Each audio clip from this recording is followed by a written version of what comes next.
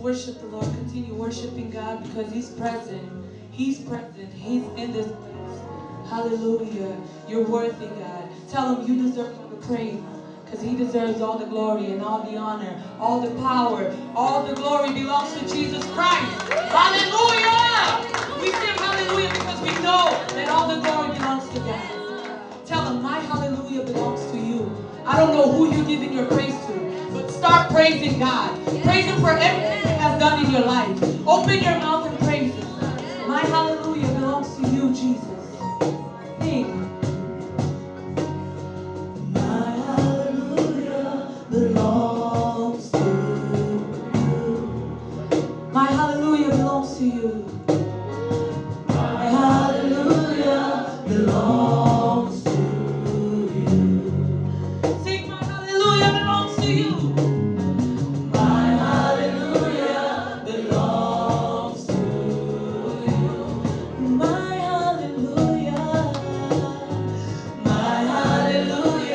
Belongs to you. You deserve it, God. You deserve it.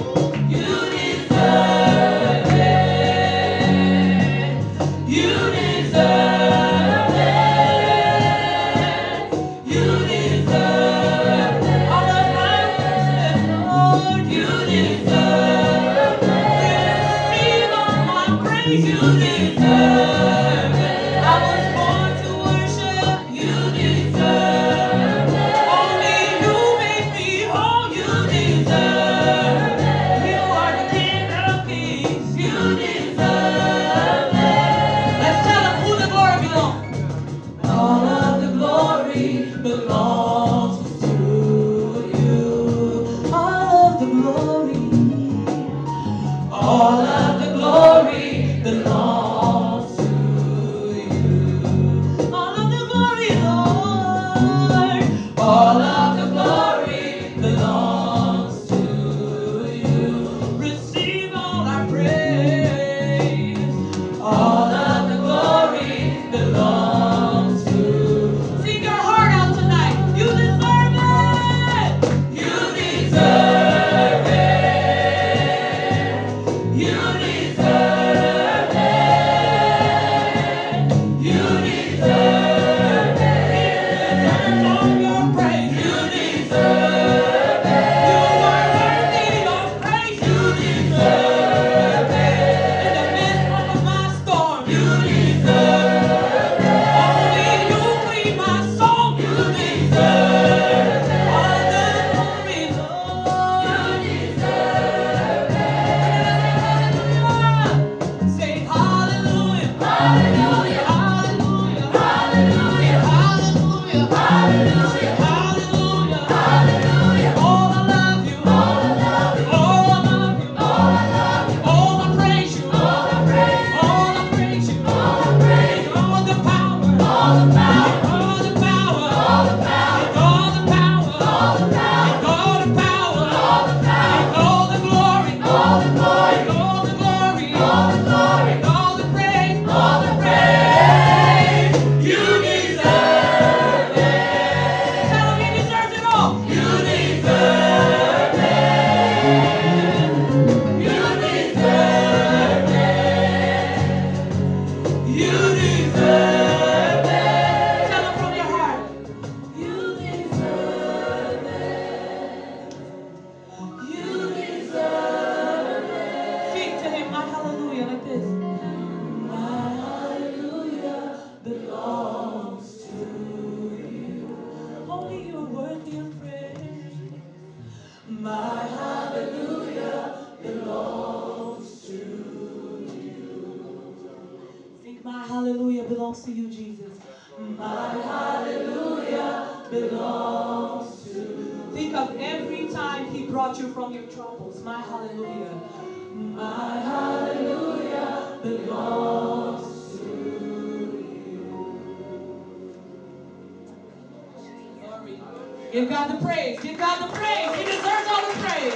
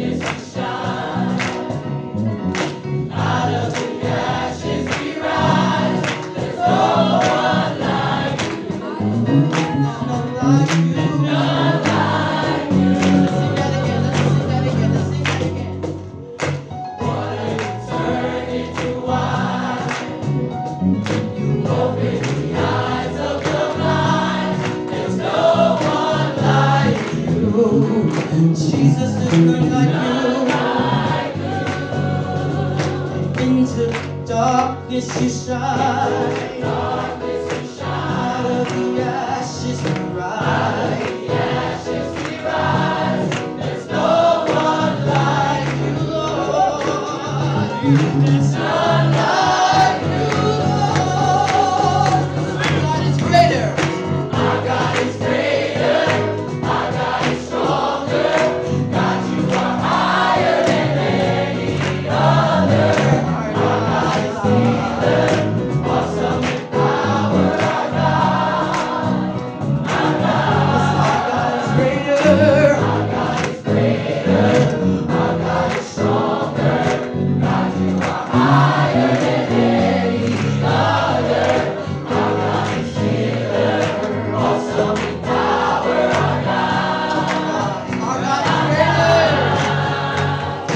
Our God is greater. Our God is greater. Our God is stronger. God, you are higher than any other. Our God is healer. Awesome in power. Our God. And if our God is for us, then who could ever stop us? And if our God is with us, what can stand against? And if our God is for us, then who could ever stop us?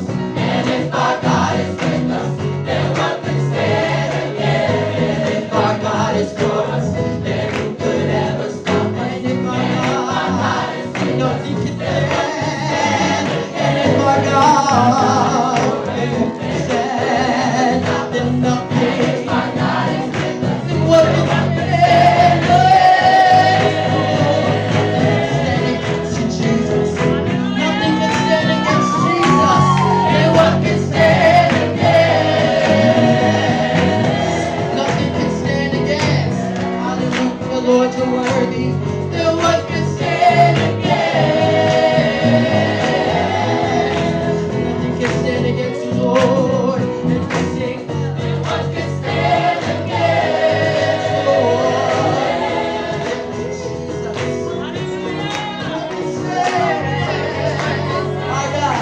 Our God is greater. Our God is stronger. Our God. Jesus. Hallelujah. Hallelujah. Thank you, Jesus. Yes, Lord. You're worthy. Our God is greater.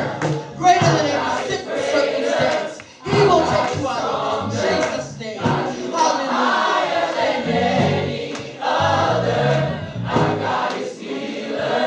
Awesome in power, our God.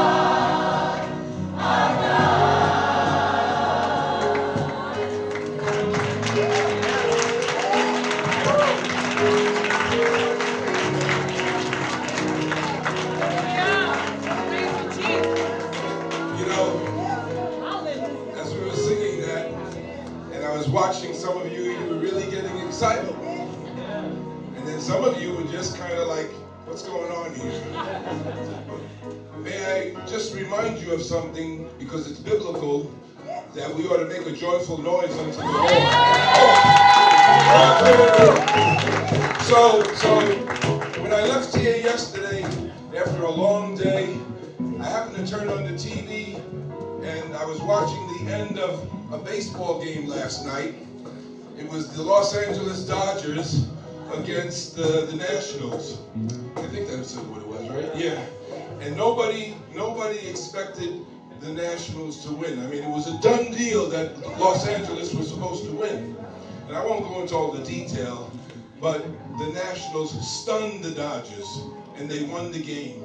And they put the camera on the dugout of the Nationals, and these are grown men, you know, professional ball players. You should have seen how crazy they got. I mean, they were doing flips, they were doing all kind of crazy stuff for a baseball game that, trust me, 5 years from now, you won't even remember who won.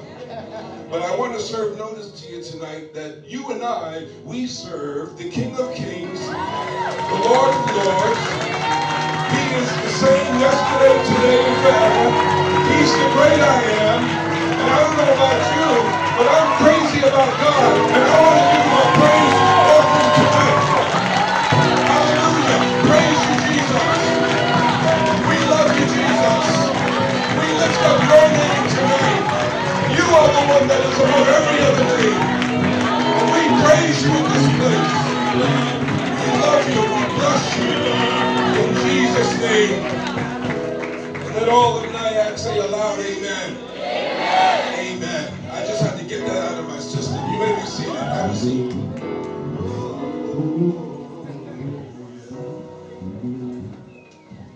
It's good to praise the Lord.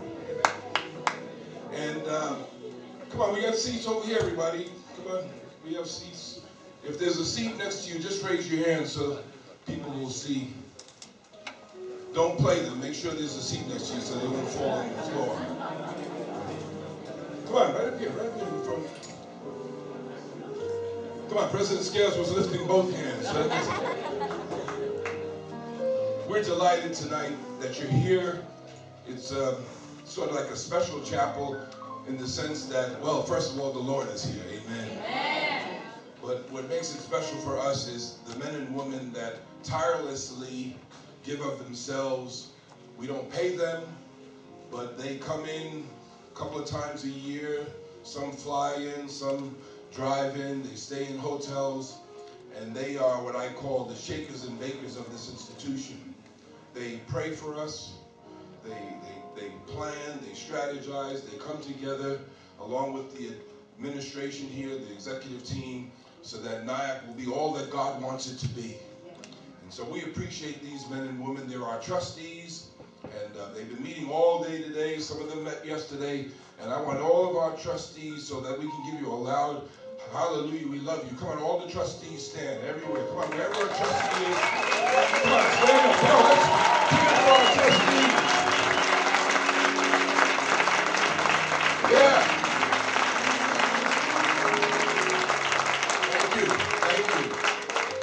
Thank you. I don't know that was all of them. We had about 25, 6 or 7 of them here today, but thank you, trustees, for being with us tonight. Our speaker for this evening is no stranger to us at all, and I don't mind saying, well, no, I'll save it for another time. But anyway, our speaker, where'd that go, right? Our speaker for tonight, I love him dearly. He is the vice president and the dean of the seminary and our College of Bible and Christian Missionary. It's such a long title, I get it confused. I'll let him tell you what it is. But he's been here at Nyack, I think about almost close to 20 years. Came here in 1999. So that's 20 years he's been here. He travels all over the country, speaking not just in Christian colleges, but secular colleges, churches, conferences. In fact, he used to live in California, and he pastored in California for a while. He was in Connecticut. When he was in California, he actually taught part-time at Simpson. Is that correct? Yeah. And so we've been gifted to have this great man of God with us for all those years. Come on, let's give a warm welcome to Dr. Ron Waldron.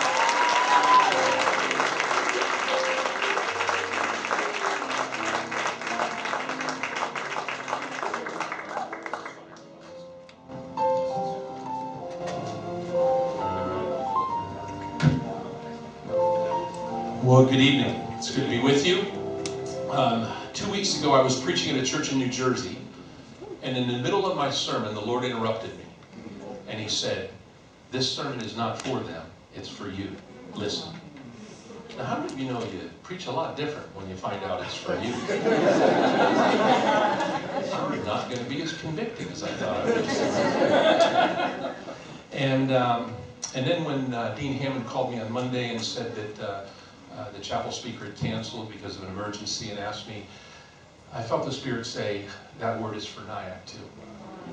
So, Lord, we ask tonight that you would speak to us, that you would bring your word to us in a fresh way. Thank you, Father. In Jesus' name we pray. Amen. When my daughter Karis was just little, we noticed that she was very gifted at gymnastics type activity. And so at the age of 5, we thought, okay, she might be a future Olympian. Let's put her in a gymnastics program, and we did. And very quickly she rose to the top of her class, and she was just doing great. And one day I picked her up, this amazing 5-year-old, and I said, well, Karis, how was gymnastics? And she said, Dad, I was born for gymnastics. And I laughed and I said, yeah, and I wasn't. And she goes, no, Dad, don't ever try what I do. You will hurt yourself, you know. And then I realized it was a teachable moment. And I said, Karis, at every stage of your life, you need to ask, am I doing what I was born for? And so tonight I ask you the question, are you doing what you were born for? Because the scripture is very clear that we were born for a purpose, that we have a destiny in God. In fact, all through the scripture, we see this being unfolded. David, it speaks of David in Acts 13. It says, when David had served God's purposes in his own generation, then he fell asleep. I actually told my wife a few years ago, 40 years from now when I finally die, at least I'm hoping it's that long, that wouldn't be a bad thing to have on your tombstone. Ron served the purposes of God in his generation, and what more is there? Let's go home. Okay? Another verse you're familiar with is in Ephesians 2. It says, we're God's workmanship, created in Christ Jesus to do good works, which God has prepared in advance for us to do. And that means that God has hardwired into you all that you need for life and godliness. He's given you the gifts. He's given you the talents. By His Spirit, He has empowered you to do what He's purposed for you to do.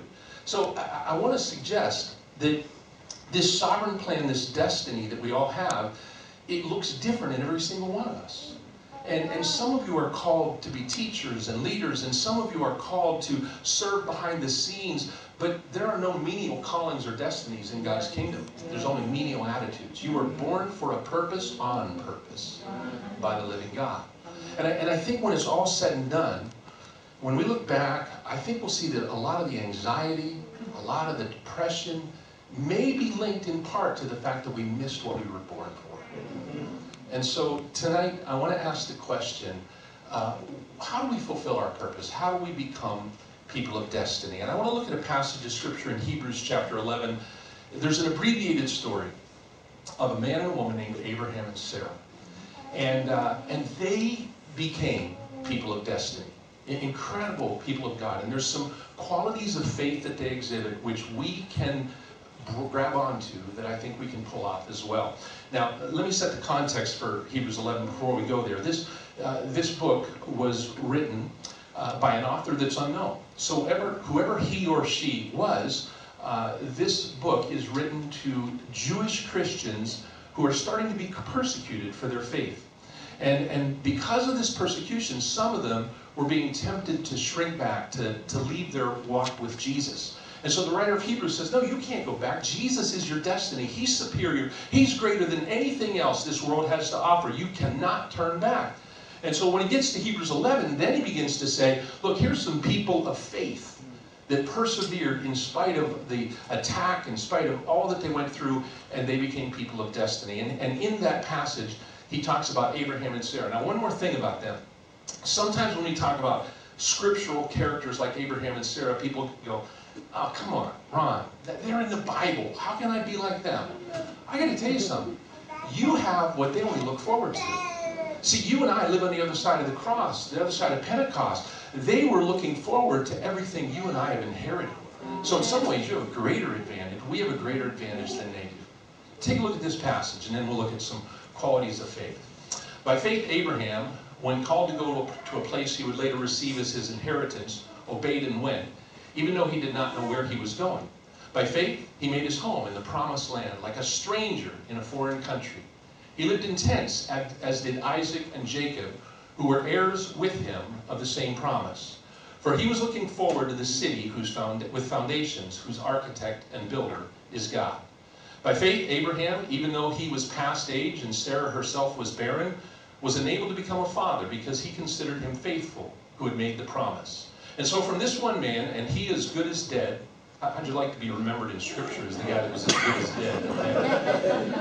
Came descendants as numerous as the stars in the sky and as countless as the sand on the seashore. All right, let me give you 5 qualities of people of destiny. And I think there are qualities that you and I can embrace. And the first one is this.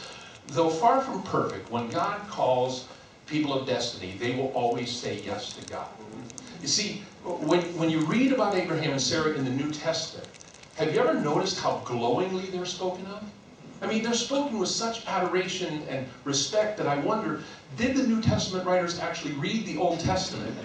Because Abraham is the guy that lied about his wife, okay? Not just once, but twice. My wife would not be that understanding, okay? And then, you know, Sarah herself had some issues too, you know. She said, Abraham, quit bothering me. You know, go get the child of promise someplace else. And so even she had some flaws. But listen, how do you know God only calls the imperfect? And so a person of destiny, though they're far from perfect, when God calls, they will say yes. Because some of us, when we begin to get a sense of what the call of God is in our life, the enemy shows up like this pious Pharisee and says, how could God use you with that sin, with that problem, with that flaw, with that weakness? And it paralyzes us and we back away. Friends, I got to tell you, the greatest tragedy of your life and mine is not the sins we commit, it's the lives we fail to live. And you need to know that when God calls you and when you begin to step out, in spite of your imperfections, He's really, really good at hitting a moving target. And when you step out, He begins to cleanse, He begins to equip, He begins to empower. But a person of destiny, though far from perfect, they say yes. Second quality I see in this passage is this. A person of destiny doesn't have to know every last detail before they obey.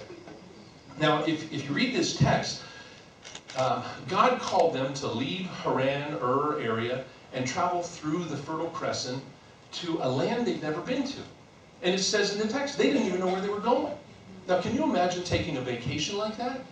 I actually think I have. You know, we have 4 kids. And I remember some vacations driving and the kids saying, are we there yet? And I say, I have no idea. I don't have a clue where we're going. But, I mean, if I'm Abraham, I would have asked God for some more detail. You know, what's the weather like? How are we going to get there? What are we going to do for a living?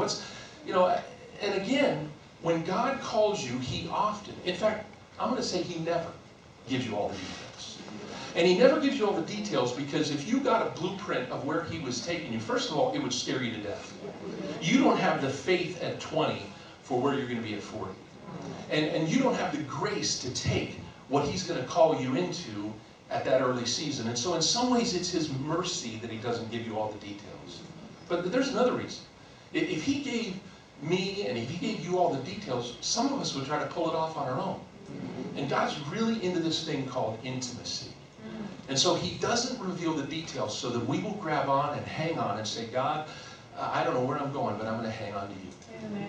I remember as a young pastor, God called us to leave a very secure church and move to Redding, California, 3,000 miles away. And He didn't give us any of the details. I didn't know how we were going to make a living. I didn't know where we were going to live.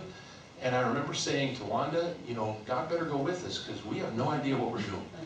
I got a job at Radio Shack selling cell phones that were this big. and if you remember those, you're old like I am, okay? In fact, you had to wear a battery pack around your neck so you could go mobile with it, okay? But you know what? Radical obedience, when you don't know all the details, unleashes radical power. And we watched as God did a miracle. And when we finally said goodbye and came back to the East Coast after 10 years, 1,100 people showed up at that church that we started in Redding, California. Because when you don't know all the details and you say yes, destiny is born. The third quality I see in this passage is this. A person of destiny doesn't have to allow discomfort, and they won't allow discomfort to rob them. Now in this text it says that they lived like strangers in a foreign land. And some of us know what it's like to go to another country, to have our culture, our status quo challenged. We know how uncomfortable that is. But I want to suggest that the greatest discomfort may have been the fact that they lived in tents for the rest of their lives. Now, keep in mind that we know from archaeological evidence that in Ur, they knew how to build actual houses. So there's pretty good evidence that Abraham knew what it was like to live in a permanent dwelling. But once he said yes to God, he became a nomad for the rest of his life, as did his son and his children and his children's children. Now, I don't know about you, but I hate tent camping. And when my kids were little, Wanda came to me and said, well, we're a family now, we have to go camping. So go buy a tent. I said, where's that in the Bible? And she showed me, not here. And so we went tent camping. It was horrible. It was raining, and I dug a ditch around the tent. Somebody told me you were supposed to do that, and it only succeeded in channeling all the water through the tent. We're laying in the tent, breathing through straws, holding the children in the air. It wasn't that bad, but you weren't there, so. And I remember saying to my wife, I know some people like tent camping and then, tent trailers and motorhomes, but I would rather camp at like a Motel 6 and move up to a Holiday Inn and then a Hilton, because I don't like discomfort. Now here's the thing about your destiny. It's not going to be comfortable all the time. And I think one of the problems we face in American Christianity is there's been a form of the gospel preached that says this: add Jesus to your already comfortable life and he'll make you more comfortable. But listen, Jesus is the one that said, if you're going to follow me, you need to keep this in mind. The birds of the air have nests, and the foxes, they have dens, but the Son of Man has no place to lay his head. But what I'm calling to you, while it's temporarily discomfort, while it's going to be painful at times, there is an eternal glory that you're going to reap that's incredible. It'll be worth it all. But the discipleship he's calling us to is going to involve some discomfort. And if we're going to be people of destiny, we've got to embrace that. Fourth thing in this passage is a person of destiny doesn't allow doubts to rob them. Doubts to rob them. Now, and keep this in mind, Abraham and Sarah had doubts along the way. We know they did. We know that they were trying to figure out how this child of promise was going to be born. It was 25 years before they saw the fulfillment of it. And we know they had doubts along the way. But Romans chapter 4 says this: they never wavered into unbelief. Now, when God begins to birth destiny in you, you need to know something. If you don't have doubts, it's probably not a God-sized destiny. Because when he births that kind of a destiny in you, you're going to wonder, you're going to question, you're going to say, God, I have no idea how it's going to happen. But there's a difference between that and saying, God, I don't believe. And so when the doubts begin to come, it's what you do with them that's important. I had a friend that he had a job years ago, this is 30 years ago, and he had a job that everybody wanted. He worked for the Forest Service in California. So his job was driving this green truck in the mountains of California. Everybody wanted this job except him. He hated it because he was a people person and hated being alone all day. So he told the people that he worked with he was going to quit. And he had this idea to start a coffee roastery. Now remember, this is 30 years ago. There were no such thing as coffee roasteries, okay? And he said, no, I have this dream of this place that sells exclusive coffee drinks for $4 a cup.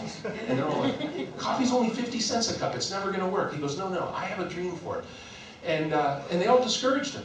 And they all basically said, your dream is crazy. Well, he beat Starbucks into our town. And his coffee roastery was so successful that he opened another one and then another one. And you know what? He had the time of his life, making coffee and talking with people all day long. Now here's the lesson from that. When God begins to birth destiny in you, be very careful who you share it with. Because if you share it with someone that does not have faith, that does not have vision, they will try to turn your doubt into unbelief. But if you share it with people that will get on their knees with you, then they'll wrestle with you through the doubt, through the problems, through the fears, and it'll never turn into unbelief, it'll turn into destiny. Well, the final quote I see in this passage is this: a person of destiny will allow their destiny to be shaped more by their destination than their past. Okay, let me say it again. You have to allow your destiny to be clarified, shaped, and motivated more by where you're headed than by where you've been. Now, for instance, in this passage, it tells us that Abraham was looking forward to the city with foundations whose architect and builder is God. Verse 15 says, if they'd been thinking of the country they had left, they would have had opportunity to return. Instead, they were longing for a better country, a heavenly one. So what that's saying is that if you have your eyes on who you used to be, you're never going to inherit who you're becoming. If you allow your past to determine your future, you're going to be locked in. And there are people in your life that are going to try to hold you back to who you used to be. But listen, I want to tell you something. 2 years ago, I weighed 315 pounds. I just ran my first half marathon. There's nobody more surprised than me, okay? But here's why I'm telling you this. Radical transformation is possible. You don't have to be who you've always been. God has a future for you that is brighter than your past. And you know what's true for individuals is true for institutions. I love our history. I love our heritage. But we cannot allow our past to determine our future. We have to allow our destiny to be clarified, shaped, and motivated more by where we're headed than by where we've been. Let me give you one example of this and I'll close. I went to a church camp when I was growing up called Mahaffey. Anybody ever been to Mahaffey camp? Yeah. There was a couple of people, okay. And I was a preacher's kid, and I was asked to leave early a few times at that camp. Yeah. And so now I'm a professor at Nyack. This is a few years ago, and the district superintendent from that region called me up and said, you know, Dr. Walborn, would you come and be the evening evangelist at Mahaffey camp?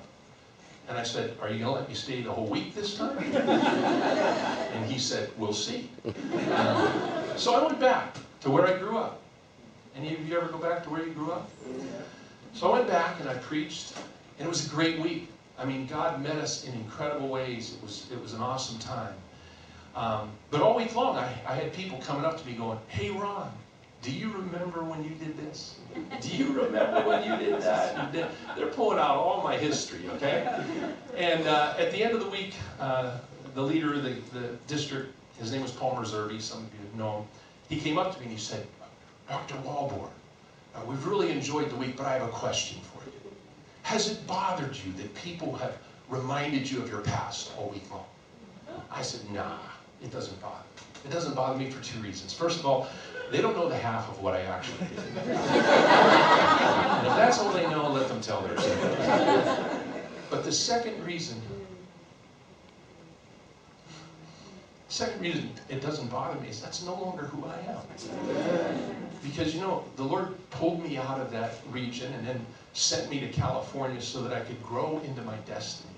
Friends, sometimes the Lord has to move you before he can birth the new. Sometimes he's got to transition you to a new place so that you leave the old baggage behind, so that you begin to say, that's no longer who I am. I am going to walk in the fullness of everything my God has for me. Person of destiny. One other part of this passage I want to show you, and we'll close. There's a verse in verse 16. It says, therefore, God is not ashamed to be called their God. And when I saw that, I thought, wow, that would be incredible. You get to heaven and you hear, well done, thou good and faithful servant. God is proud to be called, you know, I'm your God. And yet I wonder, are there Christians that on that last day, there's a sense of disappointment in the heart of God? Now, not rejection, because I don't believe he'll reject us, but Scripture tells us that one day we're going to give an account for the deeds that we've done in this life. Did we fulfill the purposes of God? Or did we live for less than his purpose? It says in two places in Revelation that Jesus is going to wipe every tear from our eye. And we're not told why those tears are there, but I've wondered if maybe we look back in light of God's glory and we see what might have been. And we say, oh God, I had no idea that you gifted me for that. I had no idea. God, I'm so sorry. I'm sorry I lived such a safe life. I'm sorry, Lord, that I didn't go for it. I'm sorry that I didn't live the fullness of what I was born for. But friends, I believe that the opportunity now is to say, no, I'm going to live for destiny. I have this vision of what it's going to be like when the roll is called up yonder in heaven. And I don't know if it's right. Don't quote me on this, but it's my imagination. This is my moment, so I'm going to tell you my imagination. So I have this picture of this giant hall, and the angels are flying around, and the saints of the ages are gathered, and the throne of God is in the front, and the Lamb's Book of Life is thrown open, and the names are being read. And Billy Graham, his name is read. And Billy Graham comes forward with no more sickness, no more pain, and the place goes crazy. Cheers as Billy Graham comes forward. And then Mike Scales and Nyack goes nuts. You can hear the trustees over everybody else. And then Ron Walborn's name is read, and my mother claps. It's like, but then there's a name read, Mildred McGillicuddy, and the angels go nuts. It's the loudest angelic applause of the day, but the saints are like giving the polite golf clap. And Mildred McGillicuddy, who's that? Who's that? And then the lamb that was slain before the foundations of the earth rises to his feet. And he says, well done, thou good and faithful servant. She never preached a sermon. She never led a church. She never did anything that anybody saw, but she lived in the middle of nowhere. But when I called her to pray, she rose and she dropped to her knees and she prayed. And when she prayed, missionaries were sent. When she prayed, revivals broke out. And when she prayed, the kingdom came on earth. Because there's no menial destinies in God's kingdom. There's only menial attitudes. Somebody said to me years ago that if we sow a thought, we reap an action. If we sow an action, we reap a habit. If we sow a habit, we reap a character. And we sow a character, we reap a destiny. May it be so today. Will you stand with me?